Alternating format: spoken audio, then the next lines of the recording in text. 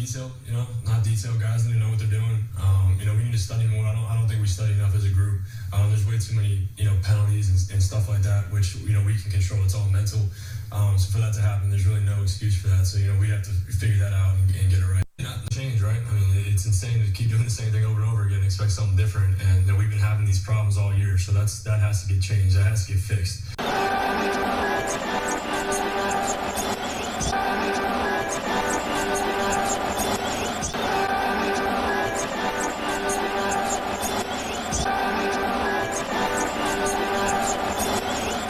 And good evening, everybody, and welcome to another edition here of the Metal Steel Podcast. And we're going to kick things off here in just a moment. But join me right now. I got a very special guest. He's been on the show before, earlier this year. Quite frankly, shortly after the Mitch Trubisky signing happened this past March when I last had him on. I'm talking about none other than Ray Fittipaldo. He is a beat writer for the Pittsburgh Post-Gazette. You can follow him on Twitter at RayFit1. Ray, thanks for taking the time to get into this. Early thoughts on the trade deadline moves right now. And to start off with the first question, is this a clear rebuild so far definitively while the draft capital they got, especially with the extra second-round pick from the Bears yesterday for Chase Claypool? I mean, I think it's certainly trending in that direction. The Steelers are not giving up on the season, despite the moves they made yesterday. Quite honestly, I was at practice today talking to coaches and players, and they feel very comfortable about moving forward with Steven Sims and Gunnar Olszewski and Miles Boykin at the receiver position. A combination of those guys are going to become the number 3 receiver. And you have to remember what Pat Freiermuth can do from the tight end position. He could also serve as a slot, which is where Chase Claypool got most of his touches and most of his catches. So when you look at it from that perspective, they don't view it as a rebuild, but when you can get that type of value for a guy like Chase Claypool, what's trending to be an early second-round pick somewhere in the high 30s to low 40s, I don't know how you turn your back on that if you're Omar Khan. So, I think this is a big thumbs up for the Steelers front office. I think you're not going to call it a rebuild, but anytime you can get draft capital to sort of restock your roster around a young quarterback, I think it's a good thing. So with that being said, and a lot of people are going to look at this team right now. Of course, a lot of this was established by Kevin Colbert this past year, the free agency through the draft. And Omar Khan, up to this point, has re-signed a few guys, more particularly like Micah Fitzpatrick, most notably. And, you get this high of like second round value for him to drive up. Andrew Filippone was very impressed. 93.7 The Fan. He really feels like he did a great job, unlike what Kevin Colbert would do in this situation, driving up the bargain value for a guy like Chase Claypool. A high second round pick for a guy that was drafted second round over 2.5 years ago. So with that being said, how would you grade Omar Khan's decision-making right now, even though next year will probably more than likely be the true test with his draft reflecting his team and free agency? Scale 1 to 10, where are you starting it off right now? Early impressions with him and Andy Weidl. Listen, Omar just got hired in May. He hired Sheldon White and Andy Weidl to run the personnel department. And, they're obviously going to have their fingerprints on this roster after the season ends. You see a couple of guys trickling on, some guys with Eagles ties, maybe a guy or two with Lions ties, where Sheldon White was. But you're starting to see, Andy is starting to get his types of players in here on the ground level, practice squad, to set the culture and to get the types of guys that, he wants to build around. But obviously, until this season ends, until they can cut some guys, until some contracts expire, you're not really going to see the true effect of a guy like Omar Khan or Andy Weidl. They're going to prepare for free agency. As soon as the season ends, they'll prepare for the draft.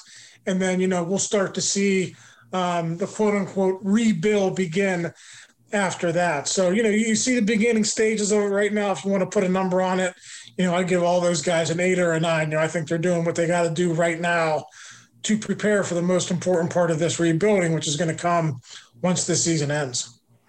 And of course, with Mike Tomlin right now, I mean, set the record for 15 consecutive non-losing seasons to start off as any NFL head coach in the history of this league, and very deservedly so. I don't feel like we should be throwing any shade on that. But at the same time, too, he is beginning with a heap of criticism as of late. Failure to hire inept, highly smart, tenured coaches, more particularly on the offense. This has been like a 5-year trend now. They moved out for Todd Haley, even during Ben Roethlisberger's playing career. And even after the Eagles lost in the week before that, more particularly after the Eagles, he was asked if they're going to make any changes, like shake things up on the coaching staff. Earlier, he was quoted as saying, "I'm open to doing anything that makes us better." At the new media press conference earlier today at about 1 Eastern, a solid no to any changes to coordinator or coaching staff. We know Mike Tomlin for a lot of years. He likes to be blunt and highly guards and tries to protect his team. But what do you think is going on here? Is there evidently being an internal pressure from within, sticking to his guns? What do you think of that right now, where it's looking like a negative reflection? I mean, as far as like slowly, as you said, it's not a rebuild, but it's going to a place they haven't been to in a long time before they got Ben Roethlisberger. Your thoughts as far as like sticking to the coach's staff right now? Listen, you know, the fans want change. You know, they don't like Matt Canada. They don't think he's produced. I mean, listen, look at the numbers. He hasn't. But you're 8 games into the season. You got 9 games to go, and you got to look at the pros and cons of making a change. Would there possibly be some benefits? Sure. You know, you might get a better play caller if you switch to a guy like Mike Sullivan. You know, you might perk some of the guys up in the locker room who are frustrated with their roles now or frustrated with the direction of the offense. On the other hand, you have to think about, okay, I'm going to make a change, but we still have to run the same offense. You know, Mike Sullivan, if they named him a coordinator, he wouldn't be able to install his offense. He would merely be, rearranging the chairs and calling the plays that Matt Canada drew up. So in that realm, you sort of look at it and say, well, you know, why would we do that? You know, so there would be pros and cons to it. You know, Mike Tomlin said earlier today, as you noted, that he's not going to make that change, at least not during the bye week. So, we'll go from there. But listen, I just think fans have to come to the realization they got to ride it out.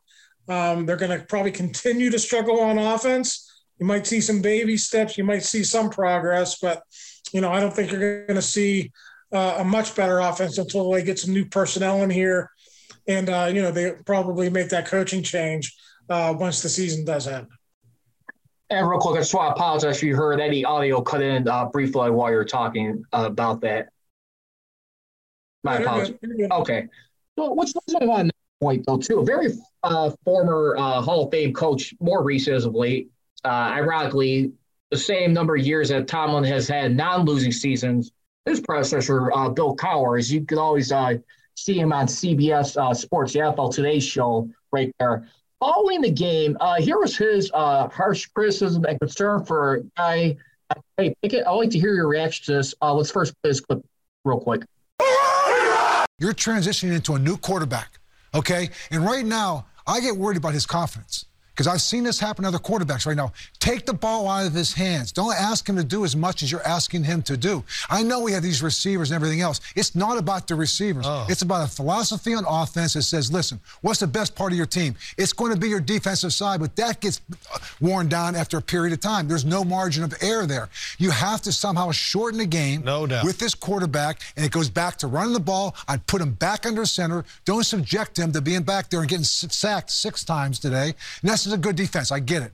But you're right. The Saints that's a good defense too. Yes. They're fine this week in and week out. So again, been saying from the beginning, you're 2-6.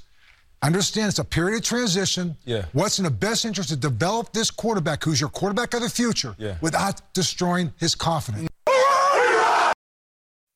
And there you have it, Ray. What do you think? Do you think he's got a valid point where you could potentially ruin his growth with his confidence going forward in a situation like that? Do you necessarily agree they have to go back to running the ball a little bit more, or what's your reaction from hearing that? I mean, listen, schematically, he's correct. The ideal situation for any rookie quarterback is you surround him with a good offensive line and a good running game, and you limit the number of times that he has to drop back and make plays as a passer. They don't have that. I mean, I'd like to tell you they do, but they just don't have that. So the Steelers got to try to, manufacture ways, to win on first down and to win on second down so they can make Kenny's job easier. I will tell you this, about the speculation that his confidence is going to be destroyed or anything along those lines. That was a topic in the last few days at the facility during practice. Quarterbacks coach Mike Sullivan is not concerned about that at all. He feels like Kenny Pickett has great makeup. Feels like he's got the goods to sort of survive, what's happening this season. So, maybe with another quarterback who's a little bit more fragile, doesn't maybe have the mental part of his game together, it would be an issue, but they don't feel that way with Kenny Pickett. Once again, we're being joined by Ray Fittipaldi. This will be my last question before I get you out here. Thanks again for filling in the time for us here, especially myself. On the William Jackson third acquisition right here, a pick that obviously the Steelers kept in contact with and kept their eye on for a long while right now. Felt like they needed a little bit of help in the secondary. And, of course, according to the deal right there, the Steelers swapped positions with the Washington Commanders right there. And I believe it was for like a 5th and a 7th where they swapped out for this guy for 2025, or 6%, excuse me. Were you surprised at the trade deadline? Do you think they missed out as far as getting like any significant help on the run defense? I know they've been starting to gel right now, little by little, under Brian Flores. They started off the season, going into the season, dead last, as high up to like 18th, as I remember, a couple weeks ago. Do you think they missed out as far as like interior defensive line or linebacker as opposed to the secondary? Do you think that was the wisest choice right here? Well, I mean, listen, if you look at the last couple of games, and especially this Philadelphia game, they need help in the secondary. They dropped 4 interceptions against Miami. They lose by 6 points. You catch one of those, you're probably going to win. You catch 2 of those, I think you're definitely going to win that game. And then when you look at the coverage in Philadelphia, against A.J. Brown, Micah Fitzpatrick had a bad day. Ahkello Witherspoon had a bad day. He was benched. And really, that's the simple reason why they brought in William Jackson. William Jackson, eventually, I can't tell you it's going to happen against the Saints, but soon he's going to be the starter opposite Cam Sutton, and they're going to see what they have in him. And they're going to see, okay, do we want to keep William Jackson for 2023, or do we really have to address this in free agency and the draft? My guess right now is they have to invest heavily in cornerback in both free agency and the draft, offensive line and defensive line. Those are the 3 big needs that I see that this team has to address once they get into the offseason. So, lots of work ahead for Omar Khan, Andy Wido in that front office. But just based off the big plays that they've been giving up here in the last month or so, I think it probably made the most sense to go out and get a corner.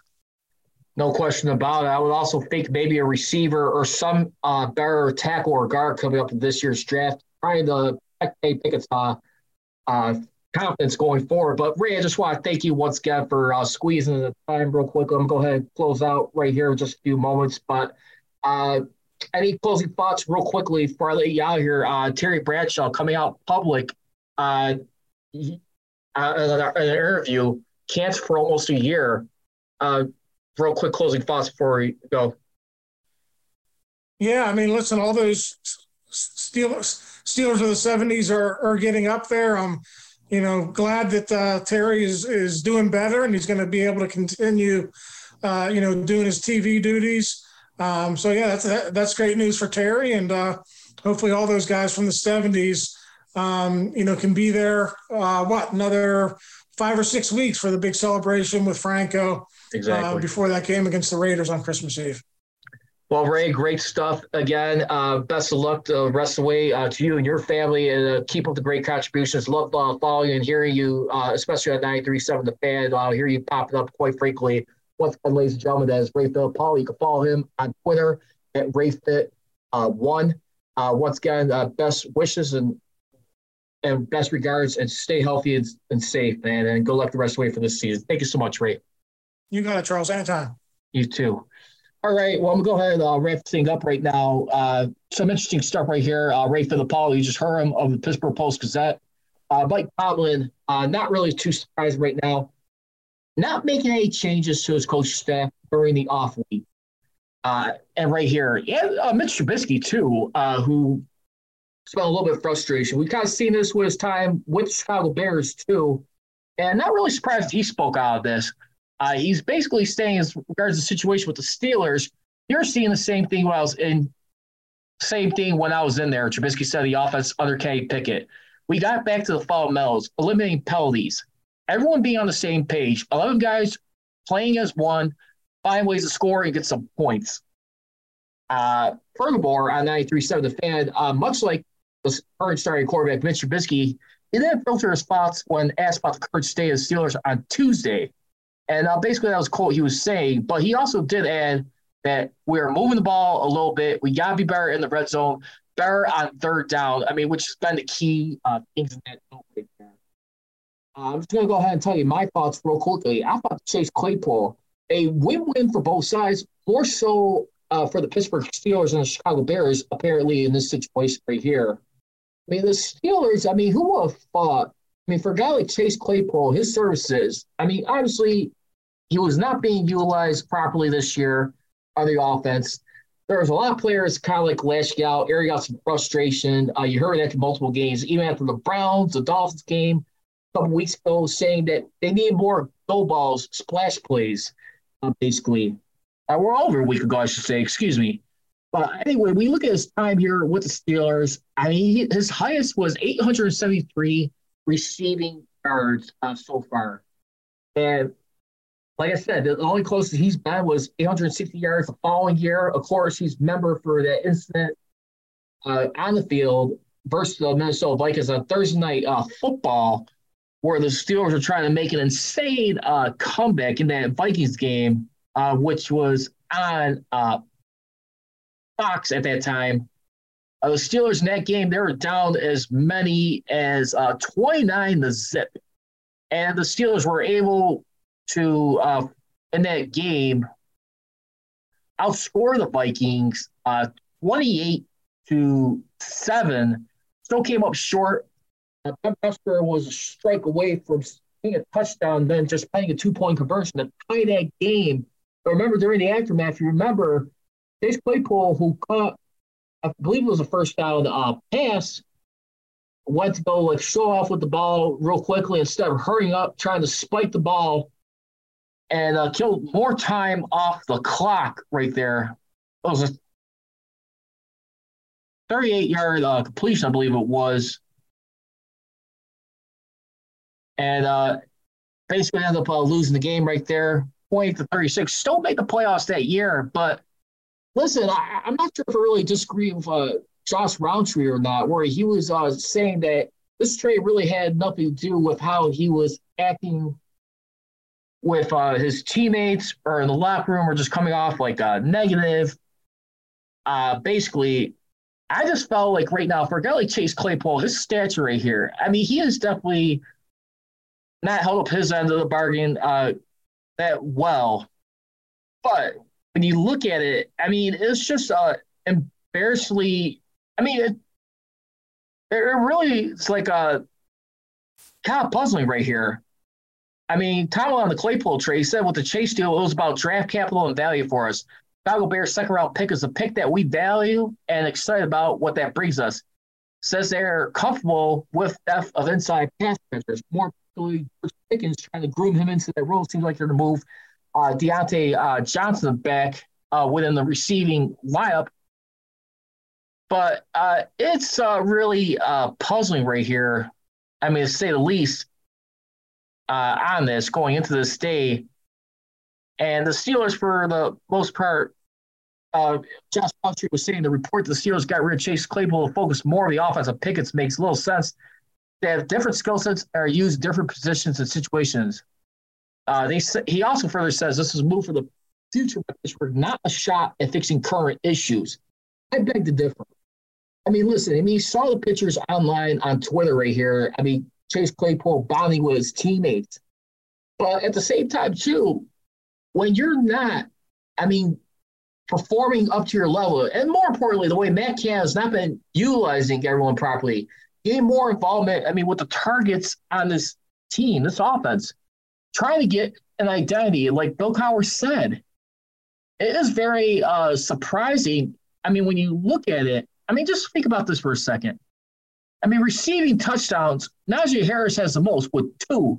Non-receiver, as a running back, he's got 2. Even though he's been struggling at running the ball, many people feel like Jalen Warren should be getting the ball a little bit more than Najee Harris, possibly arguably being if we look at it. But for the most part, listen, Chase Claypool at that time was tied with George Pickens as the only other receiver with 1 touchdown this year.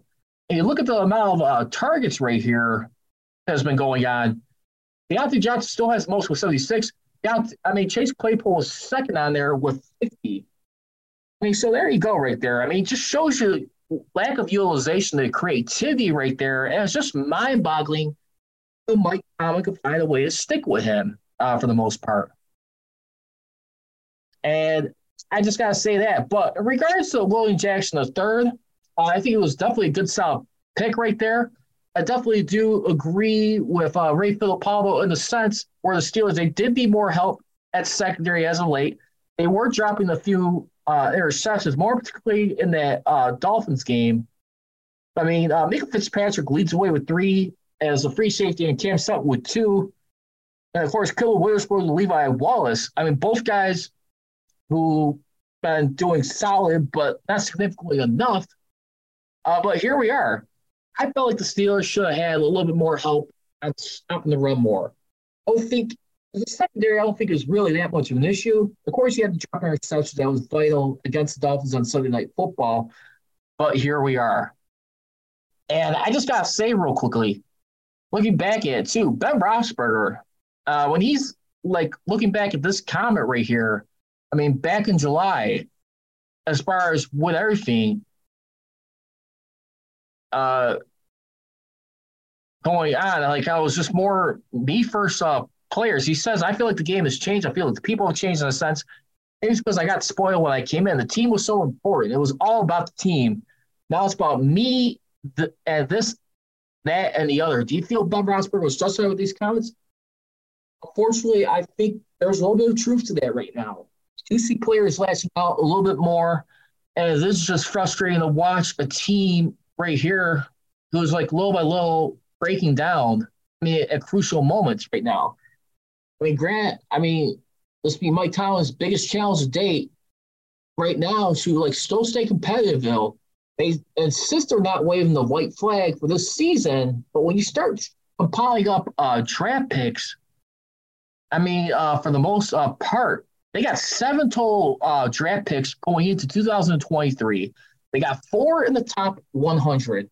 Currently, they're supposed to be projected at number 4 overall in the first round, 35th and 43rd in the second round, and 69th in the third round, which is pretty significant right here.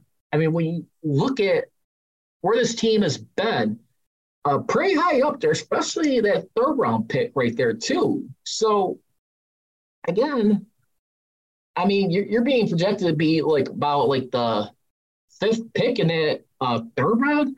Very awesome right now. I doubt they're going to try and use that capital to finagle, trying to move up. But we'll see. But more in regards to the Jackson deal, like I said, the Steelers are swapping a 6th or a 7th round pick in 2025 with the Commanders, according to Ian Rappaport. As your full opponent was saying, of 93.7 The Fan, I love what the Claypool trade represents, that the Steelers are obsessed with winning now, that there is a bigger picture down 2022. From that short side, I think this came from the front office. Good to see there are checks and balances in the Steelers' power structure. So, like I said, pretty huge signing right here. He signed a 3-year, $40.5 million contract back in 2021 with the Commanders. Reporter wasn't able to get on the field and ask for a trade. He was selected overall in the 2016 NFL draft, the spot right before the Steelers at 25th. So they snatched him up before the Steelers were able to come grab him, which was back here in Chicago. Jackson, he comes on board with 5 interceptions in a 6-year span, along with 51 pass deflections. Carroll also did say it's feasible that new corner William Jackson will start against the Saints. He said it'll depend on how he picks up things in practice and comfort level by the coaches. Practice today, Steelers have 4 days off and won't practice again until Monday.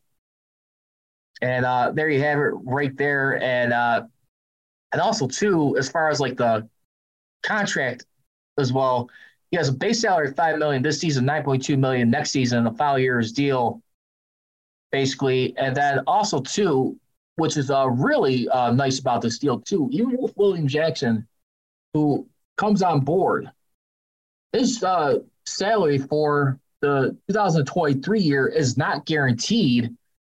His cap hit is going to be about over $12.75 million right there. So that's the way they could get out of this right here, basically. I'd like to hear your thoughts real quickly. I just want to pay special prayers and condolences to Terry Bradshaw.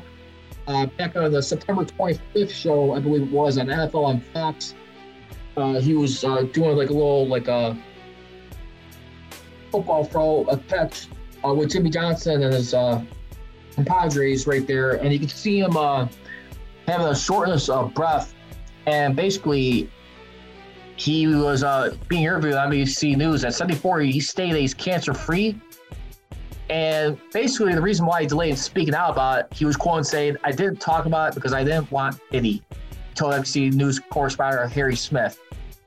"I didn't talk about it because a lot of celebrities, unfortunately, I'm one of those, they say this, I think the perception around America with all the millions of people is, oh, look at him, bless his heart, he has cancer. Well, my husband died of cancer. My kids are, I didn't want that. It took me a long time before I told my family." And Terry, I know sometimes it can be very entertaining, goofballs, but at the same time, very legend in this game. What you did for the Steelers and the NFL. I just wanted to say, on a personal note, thank you for all the generous time you have given us as fans to watch you grow post-football career. You're truly the perfect example how to do stuff more than just the game of sports. Really work on your life's work, as Chuck Noll would say. And I just want to keep you in prayers. Continue to stay healthy and safe, my man. And that's going to do it for this edition here of the Man of Steel podcast. Once again, you guys can follow me on social media, on Twitter at Man of Steel CGR, and on Instagram at Man of Steel Nation. I want to thank once again Ray Filipowell for joining us here on the Pittsburgh Post-Gazette. And we'll continue to keep up more here on the Man of Steel podcast. As always, leave you. Don't be trolling, be rolling. Here we go, serious. Here we go. I gone.